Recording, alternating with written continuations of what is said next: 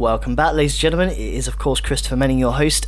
I hope you've all been keeping well. I've been really busy working in Phuket, of all places. As you know, I live in Thailand. I've been opening a sort of fine dining cocktail bar down there. So I've been having a lot of fun, been keeping very busy, but we're back with a great episode to start. We are welcoming the wonderful Tristan Stevenson, who I'm sure many of you will know. He spent many a year in the beverage trade and was quite pivotal in the UK beverage trade, bringing it up to the stands it is today. He's also a prolific author, writing many books, some that inspire me to carry on my career, including The Curious Bartender and a wealth of spirit particular books like whiskies and rums. And of course, he's also the host of the new Diageo Bar Academy podcast, which is called Bar Chat. I say new, but it's actually in season 3 now. But it's a fantastic show, having an incredibly amazing array of individuals, including myself. I was actually one of the guests on the show as well. So we're going to chat all about that today. Tristan's a great guy. He's got so much to talk about, and I even said to him we probably could have gone on for another hour. So yeah, I might invite him back next day. If you look at the show notes, you're going to find all the links to his episodes and also to his books. So please go check that out. And yeah, that's pretty much it for me. So I promise now I'm going to be back on track with regular weekly episodes with a wealth of guests coming on the show, and I think you're going to love it. So thanks very much, guys, for holding on. Yes, I am back. Hope you didn't miss me too much. And enjoy this episode with Tristan Stevenson from Bar Chat on Diageo Bar Academy podcast.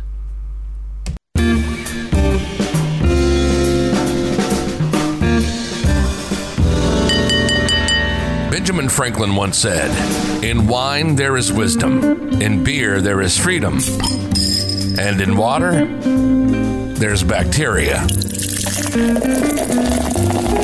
No bacteria here. This is On the Back Bar. On the Back Bar is your gateway to talking to the people behind the scenes at bars, distilleries, and vineyards around the world. We'll talk to the experts in the industry about future trends, people, spirits, cocktails, wine, and everything else. So kick your feet up, pour your favorite drink, and hang out on the Back Bar. This is Christopher Menning. Okay, ladies and gentlemen, welcome back to On the Back Bar podcast. Yes, it has been a long break, but we're back with a fantastic guest to start off this year strong. Tristan Stevenson, thank you so much for joining me on the show. It's been great to sort of be waiting to have you on, and obviously we talked quite recently on your podcast as well. So yeah, how's it been, man? How's 2022 been off to you? Hi Christopher. Thanks for having me on. And yeah, thank you also for coming on the Diageo Bar Academy podcast as well. It seems like quite a long time ago we recorded that, maybe close to 6 months, 5 months, something like that. It was a while, yeah. It was a little while ago. Have you had a bit of a break on your podcast then, have you? Is this the first episode in a while? Yeah, I've had about 2 months off, okay. And I'll explain to the guys earlier, but yeah, mostly because I've been busy with consultancy, so anyway, good to get it back up and running. Good Cool. to have you on. Sorry, I started firing questions at you then. My 2022 has been good so far. It's been hitting the ground running in terms of businesses that I'm involved in. We've got a whiskey subscription business here in the UK called Whiskey Me, and last year was a really good year for it. We appeared on the BBC TV show Dragon's Den and managed to get investment from Three Dragons, and you know, that's so cool. Yeah, it's cool. And besides the sort of the cash injection, which to be honest with you is really a small part of why anyone would wish to go and do that kind of thing, the PR side of it is huge for us, and so the business is, I think, 4 times bigger than it was this time last year, and still growing, and new opportunities open up and things like that. So we've had to expand the team and expand our offering, and what was a sort of side hustle for a number of years has now become myself and my business partner Tom Ask, our sort of main focal point. And it's cool. It's a fun thing. We never thought we'd be involved in e-commerce and subscription businesses. You know, we're bartenders, and that was our bread and butter. But instead of having meetings about, the next cocktail list. Actually, we do kind of still have those meetings, but instead of talking about ingredients and flavors and that sort of thing, we're now talking about customer marketing and packaging and things like that. So I like these sort of twists and turns that life deals you though, and I like to learn new skills and get my teeth stuck into it. So it's an exciting thing. But besides that, we've opened a couple of new bars recently as well. We've got our Black Rock whiskey bar concept, which started about 5 years ago in London. We've opened 5 of those in total now. Though one of them closed in Bristol during the first COVID lockdown, and sadly due to sort of non-negotiable rent terms from our landlord there. But we've just opened 2 more. Another one in London, out in East India Docks, which is not a sort of general catchment area for people that want to visit bars in London, but is nevertheless a relatively busy part of town because it's right near Canary Wharf. So it's almost like a sort of town within London in its own right.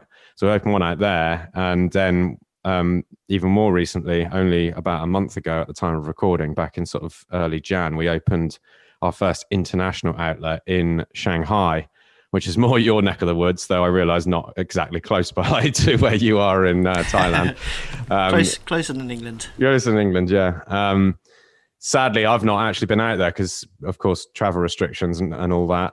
So we've not yet actually got to visit it, but we've partnered up with a group out there, Shake, and a couple of old acquaintances in the bar industry out there who've actually we've worked with in the past. And so that one's off the ground now, and hopefully more of them to come.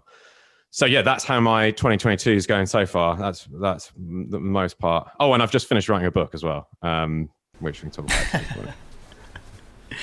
Wow, it sounds like a fantastic start to the year. So much going on, and yeah, it's crazy when you say about Dragon's Den. I remember I love that show. Like, I watch it all the time, and I did watch that episode with you guys as well. So that must have been so much fun. I think it's interesting. I talked to Sean Saul about this and how bartenders are definitely evolving their roles further than just the bar. And Sean coins it as like hospitality entrepreneur, and I guess that's what you are as well, because you are involved in so many different things. And I normally ask my guests about their sort of origin stories, and you mentioned about writing a new book, and actually for me, how I first heard about you was your books, and it was The Curious Bartender. And I love that book. I love all the imagery and the cocktails, and I remember at the time going, wow, this is crazy, how can anyone do this level of bartending? And obviously over time I read your sort of whiskey book, The Ramen.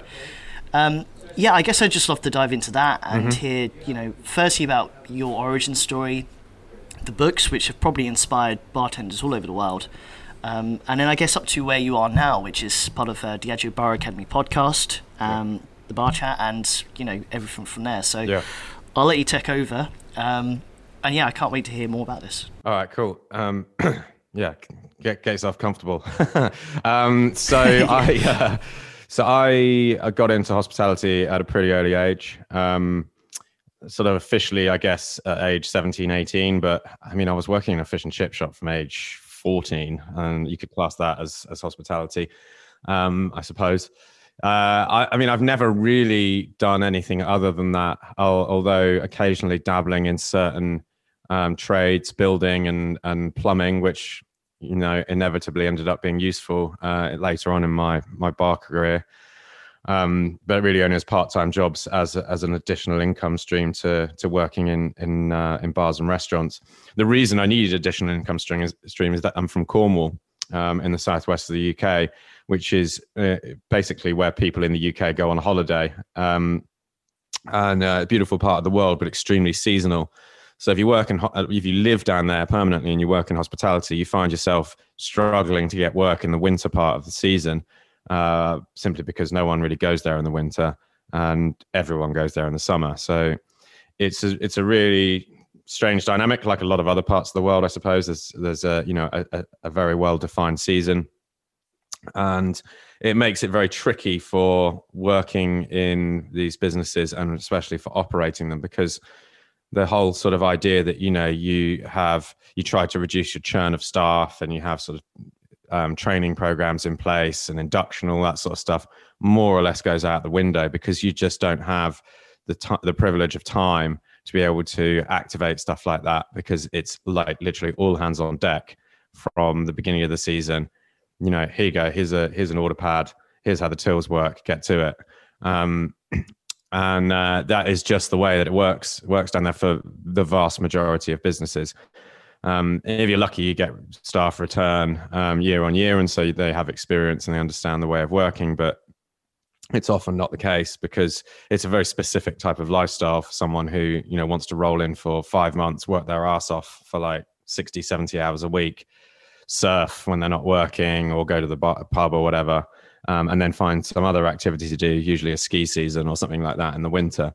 That kind of lifestyle, you know, there's certain attractive qualities to it, but it's a sort of lifestyle that not many people continue to do for more than a few years. Inevitably end up sort of thinking, I might settle down and get a air quotes proper job, and you know, have a family and buy a house and all that kind of stuff. So anyway, that was what I was sort of brought up in, but I lived there. You know, I'm from Cornwall originally, and so I got to see sort of both sides of the season, and you know, the pluses and minuses of all of that. Anyway, after doing this for quite a few years and working my way through, I don't know, half a dozen, maybe 10 different places, from pubs to restaurants to bars, around the time I must have been about 21, Jamie Oliver, the big famous chef, was at the time opening a chain of restaurants that were owned by charities called 15. And the idea was that, for anyone that's not familiar, the idea was that you open a restaurant with the sort of celebrity names backing that is bound to be popular, and you use that popularity and that assured level of income to train up disadvantaged youngsters to become chefs. So all of the profits get turned into a kind of training scheme that can benefit youngsters who are disadvantaged, and the restaurants are specifically opened in areas where there are an abundance of disadvantaged youngsters. And the idea is that you teach them chef skills that they can then go on and get proper jobs as fully trained chefs. And this works on a sort of yearly process. So every year there's a cohort of 25 youngsters that come in, and they go through this training process. That they're both going to college courses and working in the kitchen alongside actual trained chefs. And then the whole year goes by and they sort of graduate from this apprenticeship scheme at the end of the year. It's absolutely brilliant. The first one of those was in London in Old Street, near Old Street, around about 20 years ago, I think. Anyway, the 15 I was involved in down in Cornwall opened about 15 or 16 years ago. No, it must be more than that because I was 21, 22, so maybe 17 years ago.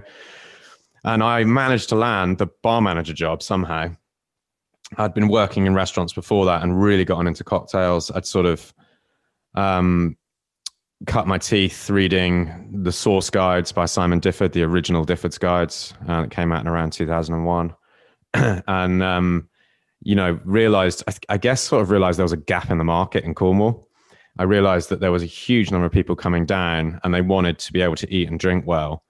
And the food scene was really growing. You had chefs like Rick Stein, who some people may be familiar with. He's certainly a big name in the UK and around Europe, who were producing, you know, high quality food using local ingredients, celebrating kind of Cornish produce.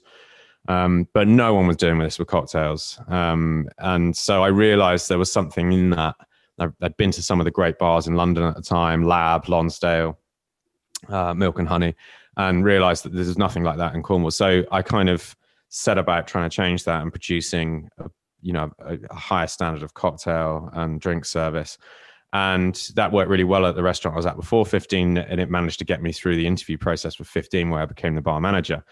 And I worked there for 2 years, and it was great because I had all year round work because 15 was so busy. It was even busy in the winter, thanks to Jamie Oliver's name. And by the time I sort of emerged out this 2-year process, I was changed again. I'd gotten really into coffee and become slightly obsessed with espresso. And this was, you know, really a few years before the coffee scene really started to pick up pace. So at the time, there were maybe sort of half a dozen or 10 baristas around the UK who were championing coffee. They were entering coffee competitions. They were getting geeky about espresso and extraction times and solubles yield and coffee origin and all this kind of stuff. But it was still very much like a weirdo's topic, something strange to be obsessed with, which is crazy to consider when you look around the whole world now. You look at every major city and there is at least half a dozen incredible cafes with people who are wholly dedicated to producing fantastic coffee. Well, that just was not the case anywhere in the world, really, besides a very few outlets when you go back 20 years. So I got in there pretty early with coffee, and for a time considered having a career in coffee. You know, when you work in a restaurant bar like 15, about a third of your time is spent making cocktails and mixing drinks. A third of your time is spent making coffee, and the third of your time is spent cleaning. And so that was one of the reasons I got into coffee in the first place. I was like, if I'm going to spend a third of my time doing this job, I might as well find ways to enjoy doing it, find something to be good at, you know, understand what makes a great cup, what makes a perfect cup of coffee, and see if I can get anywhere near it. It's very difficult to do, by the way, and I didn't really ever get that close to it. But I did start entering coffee competitions. At one point, I came third in the UK Barista Championships. So, but this is back when the competition really wasn't that stiff. Like I say, there weren't that many people doing great coffee. But I did really consider getting into coffee, and I spent a lot of time with espresso machine manufacturers and working with roasters and all that sort of stuff. But also around that same time, I got chatting with my Diageo rep, which was a guy called Chad Kilburn, Australian guy who actually worked for Reserve Brands in the UK. And this is when Reserve Brands only existed in the UK, before it kind of went multi-market and is what it is today. It's before World Class was even a thing. And it was a thing, but it was a very localized thing in the UK only. And Chad was like, you know, we should do more stuff with you, because I was doing cool stuff with cocktails still. And I said, okay, well, yeah, let's do more stuff. And he started driving me around the place, you know, taking me to other bars. He was introducing me to new spirits that they'd just taken on in the portfolio. And then a job became available to be a brand ambassador for Reserve Brands in the South. And I'd be working with Chad and basically going into bars and training them on cocktails and doing spirits tastings with the portfolio. And it was just before Diageo acquired a share in Kettle One. It's just before they started bringing in Zacapa, Pampero, Ciroc was just around launch time, or perhaps had just been launched. So it was really as that portfolio, as we know it today, was becoming established as we know it. You know, you go back just a few years before that, and you had basically Johnny Walker, the malts, Smirnoff Black, Tanqueray, and not a lot else besides. You know, so it was a formation of that whole portfolio that is sort of represents World Class and DBA and everything. So I took the job because I thought, you know what, I've been bartending now for, I don't know, what was it, 8 years, something like that. And I fancied, you know, this idea of getting a company car and cruising around the place and doing tastings. And I absolutely loved the job. It was incredible. It sort of opened my eyes to what other bars were doing. It was at this stage where in the UK, bars were really starting to up their game. The coffee scene was doing the same thing, but it was this, you know, it was tangible how quickly things were evolving, not yearly, but monthly. You know, every single month, someone new was opening something and doing something cool. And the thing was gathering pace like a snowball falling down a hill and getting bigger. That's what snowballs do. So, you know, incredible. And what was best about it was the team that I worked in. So I got to meet people who I'm now still really close to, some of my best friends, and indeed my business partner, Tom Ask. We were on the same team. He did London and I did the south of the UK. But that team was full of incredible people: Daryl Haldane, Mitch Beshard, Barry Wilson, who a lot of people listening to this might know as the guy that came up with World Class, and has basically managed the competition ever since. You know, so in terms of sort of creating that network of people, both who I was working with and who were in the bars that I was visiting, it was an incredible period. But my relationship with Tom grew particularly, and we kind of you recognized that there was this sort of snowball effect. There was something gathering pace. There was a kind of undercurrent in the UK of this bar scene that was just improving. And I don't want to make out like there wasn't anything there beforehand. You know, there were obviously great bars that opened during the 90s and the early 2000s, but they were a small number, you know, especially a small number that were actually producing really great cocktails. And we could see these new bars popping up all over the place. And not only that, we could see in other markets around the world that there was a demand for this new wave of bar that we were seeing in New York and seeing in London and seeing in, you know, the other sort of most developed cocktail cities, if you like, Bangkok even. And we decided, you know what, we can jump ship here. We've got a big enough name for ourselves. And we didn't have a big enough name for ourselves, to be honest with you. But we had confidence in that, misguided confidence. Yeah.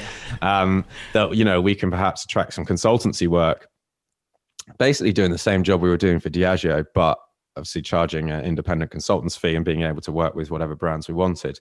So we did jump ship, and we managed to bag almost immediately a huge consultancy job out in Azerbaijan, in Baku, for a kind of Pan-Asian restaurant that was opening up there. Massive investment from very well connected people out there, and we bagged this job, and it managed. We got a sort of payoff that would have probably sustained our salaries for 6 months to a year. But instead of just resting on our laurels and attempting to seek out additional consultancy work, we were like, what about if we invest this cash into a bar? And we could use this bar as a sort of shop window for our consultancy work by, you know, producing great drinks and, you know, showing our sort of style of service and of hospitality, and also have something to do with our time day to day. We can use it as a development space for our consultancy services, working on new drinks concepts. And, you know, wouldn't it be a fun thing to do to actually open our own bars? And neither of us had ever done this before.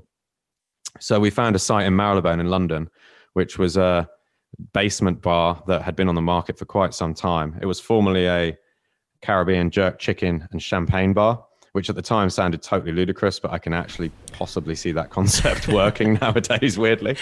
What a mix. Yeah. Yeah. I mean, who doesn't like jerk chicken and champagne, right? It does sound pretty good. True. Yes, it does. So we took it on, and we basically sort of recognized there was a certain movement in the US and in a very small way in the UK towards sort of speakeasies. And again, you know, you hear me say that and you go, well, yeah, of course there was, but there really wasn't at the time, right? There was PDT, was pretty new. Death & Co., which had a sort of speakeasy vibe to it, was also pretty new. And there was Milk and Honey, of course, which had been doing it for quite some time. So we went down the speakeasy route, you know, very little advertising about the place. The door and location wasn't totally obvious. It was underneath a sandwich shop. And we had a doorbell, and we just kind of did everything we could with the decor and the music to make it feel a little bit illicit. And then we did this crazy cocktail list that was just purely theatrical, mad creations. And this, I think, really was something that hadn't been done before, possibly outside of what's the Singapore bar with the kind of really cool presentation cocktails. I forget the name. They moved it. Tippling Club. Tippling Club. Well, the only place I know that were doing anything like this, where it was like every drink was a sort of experiential journey, you know, with multiple props and all this kind of stuff. And the reason we did it, and we actually only found out about Tippling Club and what they were doing like after we kind of opened. The reason we did it is we'd been through this whole world-class process. Tom and I had been working on these competitions, running them, judging them for like 2 years. And we'd seen incredible creations that bartenders were coming up with. But then when you go to the bar, you would never get served that cocktail. It was considered to be too complex, too faffy, too much involved. And we were like, it's a shame because consumers never get to see how creative bartenders can be. You know, they tend to just get the same old twists on classics. And that really was what it was like at the time.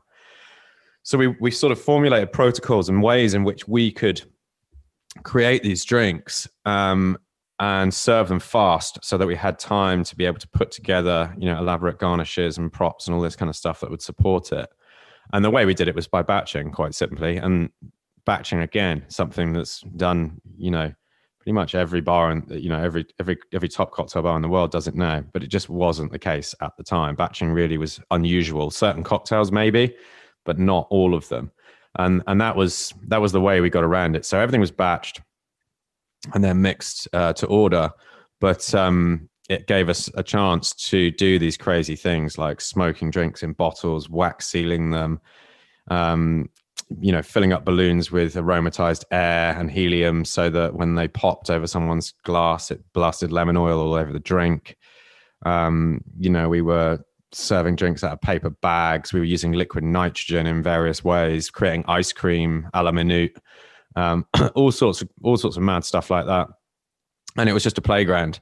And it was a bar about 2 weeks where we were deathly quiet. As soon as the reviews started coming in from the likes of Time Out, the place was just pumping the whole time. I still remember the day that the Time Out review came out, and we just had this was before the days of like electronic reservation systems, or at least it was for us. So it was a paper book and a phone, and the phone just rang all day long, non-stop, just people booking to come in. And it just went from strength to strength. Anyway, following the success of that, we decided we'd actually get into the bar operating business. And we were still doing some consultancy jobs. We still had quite a lot of that flowing in because, as we had hoped, the shop window that Pearl provided, and subsequently Whistling Shop, the second bar that we opened, really sort of helped our sort of status within the consultancy world. And we had people approaching us wanting to operate similar kinds of businesses from all over the place. So, we worked on bars across numerous different countries and cities and in the UK. But Whistling Shop was the second bar. We opened it, I think, exactly a year after Pearl. A similar site, but much larger, out in East London. And that was more Victorian inspired. We brought on Ryan Chettiwardana, who's a very old friend, to run the bar. And had an incredible team there, and that bar was had a capacity of about 150. It was a high volume cocktail bar, really, and that one did also very well indeed. And then we did a bunch more openings. I mean, I'll rattle through them, but we opened a hot dog restaurant up in Hampstead that unfortunately didn't work out so well. Food is always a challenge, I find, running at kitchens and operating chefs. I actually worked in the kitchen there myself for the first year and wrote the menu and everything, which was a stressful period. We opened another restaurant down in Cornwall, where I'm from, Surfside, which is a seafood restaurant, which operated actually very successfally. But the lease ran out last year, and we decided not to take on the new lease because the landlord wanted to double the rent. We had a rum bar there as well that was hugely popular, an outdoor rum bar. And then, it sort of moves onto Black Rock, really, and what we've done there in East London with the whiskey bar concept. But I'll take a sip of my cup of tea and take a breather, because I realise I've just unloaded quite a lot there. Yeah, quite a lot. But then I guess you've done so much in your career, right? So it's there's probably a lot to talk about. Amazing to hear about the sort of venues you've been involved in and operating as well. Has it always been sort of UK based, or you mentioned earlier about your first consultancy, but I know also you mentioned Shanghai, the new location. How did that start from being very localized to sort of spreading worldwide and opening places? Yeah, well, the Shanghai Black Rock's the first international, it has to be said. But I think the story of that starts with Black Rock itself, which for a few years was just really a concept. I think we kind of recognized probably close to 10 years ago, around the time we opened Whistling Shop, that whiskey bars were severely lacking. And I mean lacking in numbers, but also lacking in terms of what they offer to the consumer. Whiskey itself, though, was evolving at quite a pace. If you look at the way that the whiskey category has changed over the last 10 years, it's enormous. 10 years ago, there weren't many bars that dared to put single malts into a whiskey cocktail. Now, you might have put a splash of something smoky in there, sure. Or you might have, put a splash of something else in, a whiskey in a cocktail, like a burnt martini, for example. But for the most part, it was blends that we used in whiskey cocktails or bourbons or whatever. We put a single malt cocktail on the Whistling Shop menu, and I distinctly remember it feeling like a sort of somewhat revolutionary moment. Like, wow, it was a Dalmore drink, and Dalmore gave us some support on it, and they were kind of like, wow, this is cool. Like, this is pretty cutting edge. We're putting this malt into a drink. And again, people listening to this will be like, well, come on. But it really has changed a huge amount in those years since. And so I think that was a moment for us where we thought there's more we can do with whiskey. And there's that whiskey cocktail I mentioned went on to become the most popular cocktail we served. And that was a surprise to everyone, because it was like, wow, this is a whiskey cocktail. It wasn't a sour style drink, and yet it's the most popular drink on the menu. And that told us that, there's demand here for cocktails containing single malts. So I think it sort of set some cogs turning in the back of our heads, like, right, there's a space here for a new type of whiskey bar that's more fun, that isn't afraid to challenge convention, and that is really sort of inclusive of everyone. It doesn't matter who you are, gender, sex, race, whatever. There's something to be found in whiskey. And so that involved breaking down these sort of traditional barriers of entry. We had to get away from like bagpipes and tweed and, middle-aged men and, Chesterfield sofas, that sort of stuff. And say, well, you know what, whiskey is not defined by any of that. It's whatever you want it to be. And this is so much the problem with a lot of spirits, I think, a lot of spirit categories, is there's a preconception about who the person is that drinks these products. And if you feel like you don't fit that criteria, then it's not for you. It's just silly, especially in a category like whiskey, which is so diverse. Everything from sort of light grain whiskeys that are, not that distinguishable from vodka, right through to, heavily peated malts and spicy ryes and so on and so forth. So we came up with this concept that would just basically challenge everything. So we looked at all the problems we had, right? Atmosphere is a problem, music's a problem, the look and feel of it is a problem, the lighting's a problem, the style of serve of whiskey is a problem, and we changed every single part of it. So the price is a problem. Choosing which whiskey is right for you is a problem. So yeah, the way in which we remedied it is we said, right, we're going to play hip hop, okay, because that's about as unwhiskey as we can think of. We're gonna we're gonna put a huge great oak tree trunk in the middle of the room, because that doesn't seem like something that a whiskey pub in Scotland that does tastings for older white men would do. We're going to have a very simple pricing policy. We're just going to sell whiskey for 3 different prices. Okay, £5, £7, £9. We've actually changed, we've bumped that up by £1 now because everything's cost more than it used to. All the whiskies will be sold at one of those 3 prices, bar from a select few, which are much more expensive in price and application, which gets around a huge problem that you have in whiskey bars, which is, how much does that one cost? Oh, right, it's $20 a dram. Okay, that's too much. I don't want to buy that. Now I feel crap about myself because I didn't want to buy it. Or, okay, yeah, I'll buy it because my friends are watching. Now I feel crap about myself because I'm broke, So it just made it very simple. Each bottle was indicated the price by how many black rocks were stuck to the neck of the bottle. 1 black rock, 2 black rocks, 3 black rocks, £5, £7, £9. Then there's the decision-making process based on flavor. Like, you go into a traditional whiskey bar and you say, right, what am I going to drink? And the bar itself tells you nothing about what anything tastes like. Okay. You just have a library, a wall of whiskies arranged by probably the country of origin, the region of that country, or the base material, and then the distillery, and then that's it, which is ridiculous, because the country of origin doesn't tell you a great deal about what a whiskey tastes like. The region doesn't tell you a great deal. And even the distillery these days, you get distilleries producing whiskies of all sorts of different styles, some peated, some unpeated, some distilleries making bourbons and malts over in the US. So what does the fact that the distilleries all put together tell you about that, the way that whiskey is going to taste? It tells you nothing at all. So we said we need this system's broke. Okay. We're relying currently on the bartender to tell us what's going to taste like and there's just no need for that. It's good to have conversation and dialogue and recommendation, sure, but we can make the arrangement of the whiskeys on the back bar work a lot harder for us. So what we did is we basically split whiskey, the whole category, into 6 different flavor camps: smoke, fruit, sweet, spice, fragrance, and balance. Okay.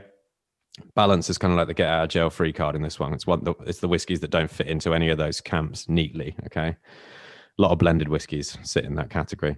And all we did was we removed the back bar together and just put 6 cabinets in, and each cabinet contained all the whiskeys from each of those flavor groups. So all the smoky whiskeys are in the same cabinet. All the fruity whiskeys are in the same cabinet.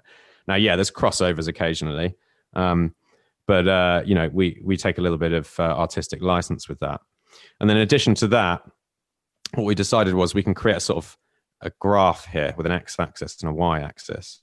And the x is the flavor camp. The y is the intensity or the lightness and the heaviness. Okay, so high up in the cabinet, all the whiskeys are light, they float. Low down in the cabinet, all the whiskeys are heavy, they sink. Okay, so you can take a selection of 300 to 400 whiskeys, which is about what we stock at BlackRock. Not an insane amount of whiskeys. There's certainly bars that stock way more than that, but quite a lot, and certainly a lot if you have no idea what any of them taste like. Okay, but if you split those, let's say 300 whiskeys into 6 cabinets, then you're down to 50. Okay, if you split those 50 whiskeys into 4 different shelves, which tell you how heavy or light they are, okay, you're down to 12 whiskeys. Okay, so if I know that I want a very light, fruity whiskey, I've now only got 12 whiskeys to choose from. Okay, but then I've got 3 different price points as well. Okay, the £5, £7, £9. So from those 12 whiskeys, I know I want to spend £9. I'm feeling flush. So I can divide those by 3. Now I'm down to 4 whiskeys that are light, fruity, and cost £9. Okay, then it's easy to make the decision, right? You only got 4 to choose from. And you can be assured that you're going to get everything you want at the transaction. So that was how we did it. It doesn't, of course, always work that neatly. It might be that all of our heavy, smoky whiskeys are all quite expensive and none of them are cheap. But, roughly speaking, that's how it should work. And that's how we buy whiskey as well. We look at parts of our cabinets that are lacking, and then we try and fill them up. And, of course, we buy from all over the world. We try and celebrate whiskeys from all different countries and styles and so forth. So that was how we fixed the kind of decision-making process. And then, of course, you've got a bartender who can then provide additional recommendations. The other thing we did with the serve side of things is we did whiskey cocktails. So we did from the start, we've always done 6 highballs and 6 cocktails, which would be more of your sort of sours or stirred down and brown kind of style drinks. Because we think that highballs are a great sort of access point to whiskey, and cocktails in general are a great kind of way of exploring whiskey flavor and enjoying it. And it's worked really well for us. Even our cocktails and our highballs are named by the same flavor camps. So we have a fruit cocktail and a fruit highball. We have a smoke cocktail and a smoke highball. We don't give them more. The names are quite generic. That's the sort of denomination. I don't get anything more creative than that. But it tells you, like, right, I want something fruity, but I don't fancy a whiskey. Cool. What about a fruity highball or a fruity cocktail? And so that was it. So, and people would come in and they go, wow, this is just a new way of experiencing whiskey. And we knew more or less from the start that we were like, wow, we've really hit upon something here that's a bit different in the whiskey category. And, that original BlackRock in East London has won Best Specialist Bar from Class Awards, which is the biggest UK sort of awards program for bars, every single year since it opened. 5 years. The awards didn't happen last year. They're going to happen again this year. But that sort of cemented in our minds that we create something pretty special there. And so as a result, we're hoping to expand, and we're working with a group there out in China, and the one in Shanghai is hopefully the first of a few. We will see how it goes. but they, you know, we've more or less transitioned the entire concept out there. You know, if you look at the pictures, you can see that it looks very much like the original bar in London. Everything from the cabinets to the philosophy on cocktails and the philosophy on how to serve whiskey and how to, you know, make it inclusive and fun for everyone, has been really expertly recreated out there. And we're, like I say, I've not been yet, but I'm super happy with the way that things look, and the team over there seems to be really happy. So yeah, it's a wonderful thing. The system you created, I mean, so I guess the whole idea was to make whiskey more accessible. I'm wondering, how did customers generally receive that system when they came in? Was it like at first a shock, like, oh, this is how we choose, or did it make the whole sort of buyer journey much easier for everyone? Yeah, I think so. I think because the thing is, if you don't know about whiskey, it certainly makes the journey easier, because those flavor groups are terms upon which everyone can relate to. You know, we all know what we think fruit tastes like and smoke and so on. And they may not materialize in whiskey in quite the same way as fruitiness does in, you know, an apple. But that's part of the joy of exploring.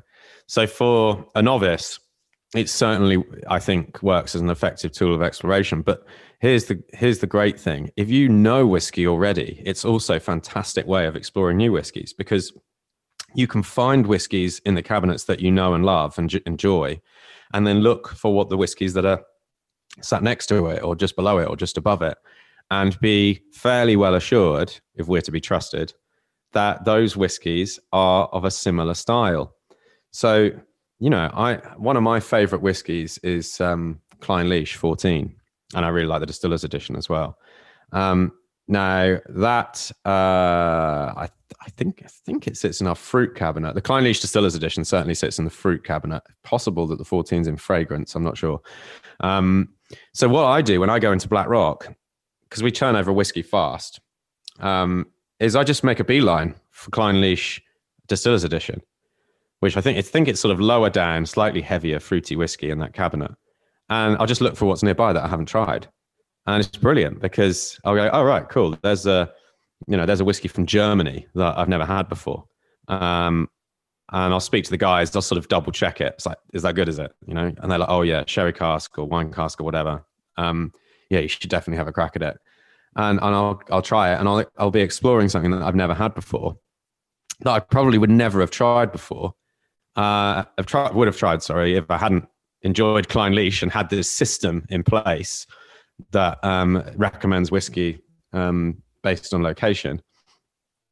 And so, you know, as a way of exploring for people that really know about whiskey. Because look, even if you really know whiskey, you walk into one of these bars like the Craigellachie Hotel in Scotland. They've got the bar there. It's a wall of whiskey, more or less arranged by distillery. You know, I've written 2 whiskey books. I've been to 400 distilleries, and yeah, I am bamboozled by in the face of that kind of thing. Like, where do I start? You've got independent bottlings of this distillery. You've got distillery releases. You've got stuff that I've never even knew they've put out. You've got a blend that might contain a whiskey from that malt distillery. What does that taste like? And, you know, I've just got to ask recommendations and trust that the bartender knows what they're talking about. But wouldn't it be better if all the whiskies that tasted similar are put next to each other? So that's how it's been received. And most people agree that is the best way. And we're starting to see it in other bars as well. There's other bars that specialize in whiskey or other spirits that are starting to realize that it's a way better way of putting things together by grouping things by flavor.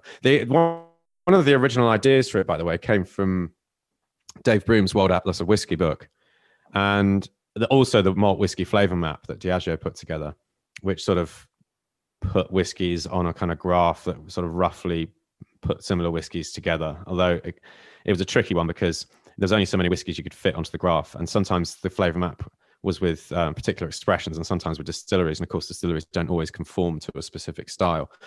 Anyway, Dave Broom, one of the things he did in the World Atlas of Whiskey was, for every whiskey, he would have a recommendation of another whiskey that you might like if you like that. And that was sort of the seed of the idea. It's like, yeah, that's the way it should work in bars, but no one bartender is going to be able to, at any given moment, recommend any whiskey they've got and to another one, because there's so many different combinations and permutations, and you're never going to be able to list them all off. You're going to miss some. So the arrangement thing means that all of that work can be done, in the preparation, so that when it comes to service, it's done, it's ready to go. I mean, I love it, man. And for anyone listening, definitely go check out these bars. When's the Shanghai one opening? It's open. There's not been an official launch party, but it opened. I think it opened just before New Year's Eve, and by New Year's Eve I mean Western New Year's Eve, not Chinese. So it's been operating for about 2 months, or a little under 2 months at the time of recording. But I don't believe they've done the official launch party yet.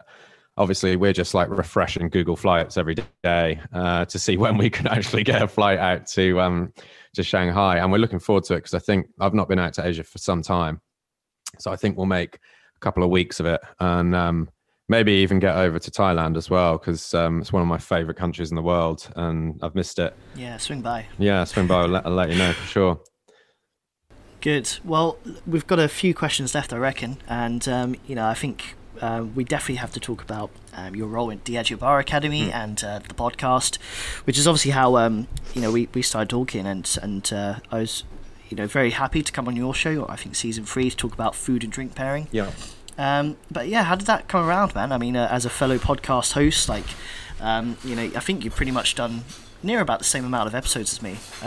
How's that been, that journey, and how did you get into it? Well, I mentioned already that I worked for Diageo a few years ago, and that relationship never sort of waned, even after Tom and I left. We always had a great relationship with them, both in terms of a little bit of consultancy work on brands here and there, but also, and especially in world class, both in terms of training, but also in the competition itself, and judging world class. I mean, I've judged dozens of national finals all over the place, and Tom's done quite a few too. And then I think I've judged 5 or 6 of the global finals. So I guess you can say, there's been a long-standing relationship there that's been worked really well on both sides. And I also was commissioned to create a lot of the original literature and training documents when DBA launched, when Diageo Bar Academy launched about 8 or 9 years ago, and trained a lot of that in as well, all over Asia. In fact, I remember myself and Spike Marchant did a 2 or 3 week tour around, must have been a dozen Asian cities, way back about 7 or 8 years ago, and trained in all of the local ambassadors on the material for the original sort of DBA courses. And of course, DBA has grown a lot since then. And I've written the occasional article for them on the website, which, by the way, is full of different articles written by, a lot of high profile industry figures, and videos and tutorials and all that sort of stuff. And for some reason, they decided that I was an appropriate candidate for hosting this podcast when the sort of bones of it were put together, I guess about 4 years ago now, coming up to 4 years, surely. And I was absolutely flattered. They were going to, they asked me. I mean, I'd been thinking about doing a podcast anyway. I am an avid podcast listener, mostly because I run a lot. I do about 10 hours of running a week, and pretty much all of that is either audiobooks or podcast. It's where really I consume literature. And so I have my favorite podcasts that aren't in drinks industry, really. And so, it had been an idea in my mind that of doing it for a year or two before that, but I'd never gotten around to even thinking about getting it off the ground. So this was just perfect because, I knew Diageo, I love the brands, I love DBA, and it just seemed like the right fit. And I was sort of looking forward to seeing who we could get on with that kind of Diageo backing, be it, high profile people or super interesting people who have good things to say, or people from the production side of Diageo, distillers and blenders and all that kind of thing. And we have had an incredible mix of people on the podcast. Like, it's looking back now, it's nuts. Like, everything from top bartenders from around the world, literally the top names, to flavor scientists. We recently had a hostage negotiator on. Sounds weird for a bar industry podcast, but you're really talking about how to deal with intense situations, how to get your point across. We've had psychologists on. We've had a bunch of chefs. We've had mindfulness practitioners. So the podcast really, it's a drinks industry podcast, but it's evolved to become something more than just like day-to-day bar stuff. We've had drinks historians on, and anything that is sort of in any way connected to what we do day to day behind the bar, we've tried to bring in experts who have a field that is relevant to that profession. And of course, the amazing thing about being a bartender is it really is so broad, the job description. You have to be an excellent communicator. You have to understand what people want and how to give it to them. You have to understand how flavors mix together. You need to understand accounting and economics. You've got to understand, how to prepare and how to execute, almost like in a military fashion. Some of us as bartenders are amateur historians or flavor scientists.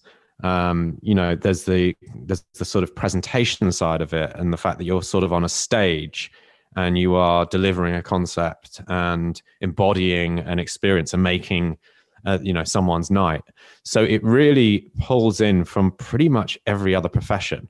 Like, if you name a profession, there's something about it probably that is part of the bartender's remit. And so it sort of means that we can bring any guest onto the Bar Chat podcast, and they're likely to have something to say that is relevant to what we do behind the bar. And that's the joy of it. And for me, it's sort of always been the joy of bartending is finding ways in which the job infiltrates into what, air quotes, normal society, finding the ways in which society has been shaped by cocktails and spirits. And I mean, you mentioned books earlier. I think, that was sort of the impetus for the books that I've written, the Curious Bartender series. It's curiosity around how far this goes into history and science and culture. And it goes a long way, it turns out. The spirits books I've written have really been more an exploration of culture than they are of liquids, and how culture shaped the spirits that we drink, the alcohol we drink, the cocktails we drink, and so on. So I almost feel like the Bar Chat podcast is to some extent an extension of the Curious Bartender books. There are, of course, a lot of stakeholders involved, but for the most part, we really see eye to eye, myself and Diageo and the agency that organised the podcast, around what it is we think bartenders, what's going to be useful for them to consume. And, the podcast is a different kind of format to the rest of DBA. Whereas the Diageo Bar Academy website is very instructional. I mean, and there are sort of editorial pieces on there about trends and that sort of thing. I feel like the podcast, the way in which people consume podcasts, is they're looking for something more conversational. And, the learnings that you take from a podcast may not be so directly obvious. It might not be a bullet point of take home items of information, but in a way, by listening to a conversation, it can be even more enriching, because it allows you to establish conclusions more organically within yourself, rather than being told this is how you should behave and what you should do. So it's a total privilege to do it, and I really hope it will continue. I hope that we're in the midst of a massive trend for podcasts. It seems like everyone's got one now. In fact, I've got two. I do a podcast on running as well, believe it or not, and ultra marathons. Yeah. Which is about 30 episodes deep as well. Totally different thing, but I interview sort of doctors and sports scientists and elite athletes on that one. But yeah, it seems like everyone's got a podcast at the moment, and I hope that we're not sort of heading towards a sort of burst bubble situation. But it just, for me, it just seems like such an incredible way to consume media, and especially these sort of longer form conversations that go on for more than half an hour, let's say, where you get a sort of deeper insight into what someone thinks and what they feel. And I think they're a great antidote to the sort of clickbait media that we're sort of subjected to through social media on a daily basis, where it's these tiny nuggets of sensationalist stuff and you never really get to the bottom of what makes someone tick or who they actually are. I think that's a perfect way to sum up what podcasts are these days, and it's definitely the way I fell into a love of it and do it, my show. And it is a great way to consume information and long form content as well. It's great, man. I'm so glad that you've got your podcast going, Bar Chat. I've listened to quite a few episodes now, and like you said, it's a broad range of people, and like some people you just wouldn't expect to come on a show about alcohol, but there's always something to learn. And for anyone listening, obviously all these links to Bar Chat, Tristan's podcast, will be in the show notes. Also, Diageo Bar Academy, we have to mention that it's such a great resource. There are so many levels of learning on there, including masterclass webinars about bar management, even spirits and drink category knowledge. But the Bar Chat's great. And I think, as you, Tristan, you do running quite often, and that's a great sort of time to listen to podcasts, and even with people's commute as well. You're driving in a car or on a train. It's just great to be able to plug in and just sort of listen. So yeah, keep doing what you're doing, because I think the show is epic. I am going to listen to your running podcast, if you can send me that, will do. that link later as well. You're going to put it in the show notes? Sure, man, why not? I'll help. Let it grow. It's called I'm sure there's a lot of runners listening, though. That's the thing. Yeah, there probably is. Well, you're welcome to edit this out, but it's called the Trail and Error Podcast. Trial and Error. That's a great name. Yeah, exactly. Yeah. Okay, cool. No, don't worry, let's go into the show notes, man. Look, we're going to wrap up very soon. Once again, thank you so much for coming on the show and sharing about you and your history and what you're doing now. Just to wrap up, what's next for you? I mean, obviously you're super busy with so much stuff going on, but maybe more to focus on the podcast. Like, what have you got planned for that? And any sort of ideas for travel now things are starting to open up again? I know you mentioned Shanghai and maybe Thailand, but anything else in the works?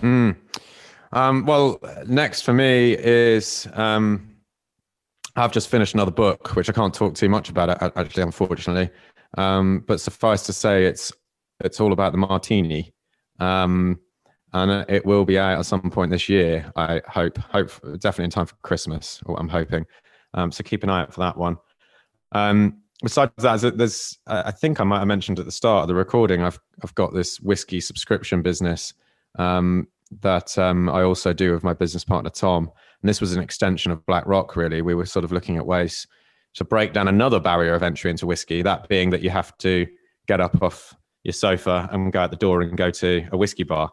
And so we started a whiskey subscription company, which we send out 60 ml pouches of whiskey to all of our members. And yeah, we managed to get this funding from Dragon's Den, and it's really blown up. And it's a lot of fun, and we're now up to 11,000 members here in the UK who all get a pouch of whiskey every single month. And we're looking to expand that. We're looking at international options to take that overseas. Brexit has kind of been a bit of a thorn in our side in that respect. If that hadn't happened, it would have been a lot easier. But a lot of my time is being dedicated to growing that now, because it's become such a big thing. Travel wise, I am hopefully going to be at Tales of the Cocktail this year in New Orleans. So I'm looking forward to that, because I missed it. Well, it didn't happen last year or the year before, I think. Right? Let me get this right. Did they cancel 2 years? Or I don't know. I think it was one. Yeah, just I might one. see you there, though. Yeah, I'm going to be there. Cool. So that I'm looking forward to. And then I've had a couple of invitations out to various European markets to do some world-class stuff, which are all TBC, but I'm hoping to be getting on a plane shortly after Easter. And then, China, hopefully, once they unlock the borders. which is really exciting. So yeah, I mean, do you know what? I'm pretty reactive with these kind of things. I'm lucky in that I do get contacted for stuff, and and luckily the work in that respect hasn't dried up yet. And then there's World Class, of course, which I'm not sure what's happening with that this year, but I'm looking forward to seeing the sort of global finals of that too. So lots of stuff to look forward to this year as the world sort of reopens, and we can kind of re-engage with one another, and not have to talk over Zoom all the time. Yeah, absolutely. Well, Tristan, thank you so much for coming on the show. And actually, thank you for everything you've done for our community, because thank you for saying that. As you heard from the show, no, it's true, man. You really have sort of driven our industry forward a lot in many different ways and aspects, and obviously you've affected and probably inspired many bartenders in their career just through what you do, through your books, for everything. So yeah, big thanks from me, and I'm sure from all the listeners as well, for your role in what you do in the industry. And for the listeners, if you want to find out more about Tristan, please go listen to the podcasts, both of them, and show notes will be there. Go check out all the books. I'll put the links in the books too. Those books inspired me in the career. And yeah, really, thanks so much for coming on the show once again. Oh, absolute pleasure. Thank you. I keep up the good work with the podcast, because I've enjoyed listening to some of your episodes as well. And I hope you continue doing it for some time. And thanks a lot. And thanks for coming on Bar Chat as well. It's a good conversation. So everyone listening to this should certainly, you obviously like the sound of Christopher's voice. I don't know whether you like the sound of mine, but if you like the sound of his, then you should check out our episode together. Yeah, it was a good one. Tristan, all the best for the future. Thank you very much, man. Thanks. Thank you so much for listening to the show, guys. We are available on Spotify, iTunes, and all other major podcast providers. Your support helps my show grow, and I love you for listening. So thank you so much. If you want to be a part of it even more, please look at the show notes. You can find links to our Facebook group, The Beverage Network. You can also find links to my Patreon page, where you can help the show grow even further with small donations. And you can also find my email, where you can reach me anytime with any questions. You guys are amazing. I love this industry. Let's keep it growing. Thank you for listening to On the Back Bar.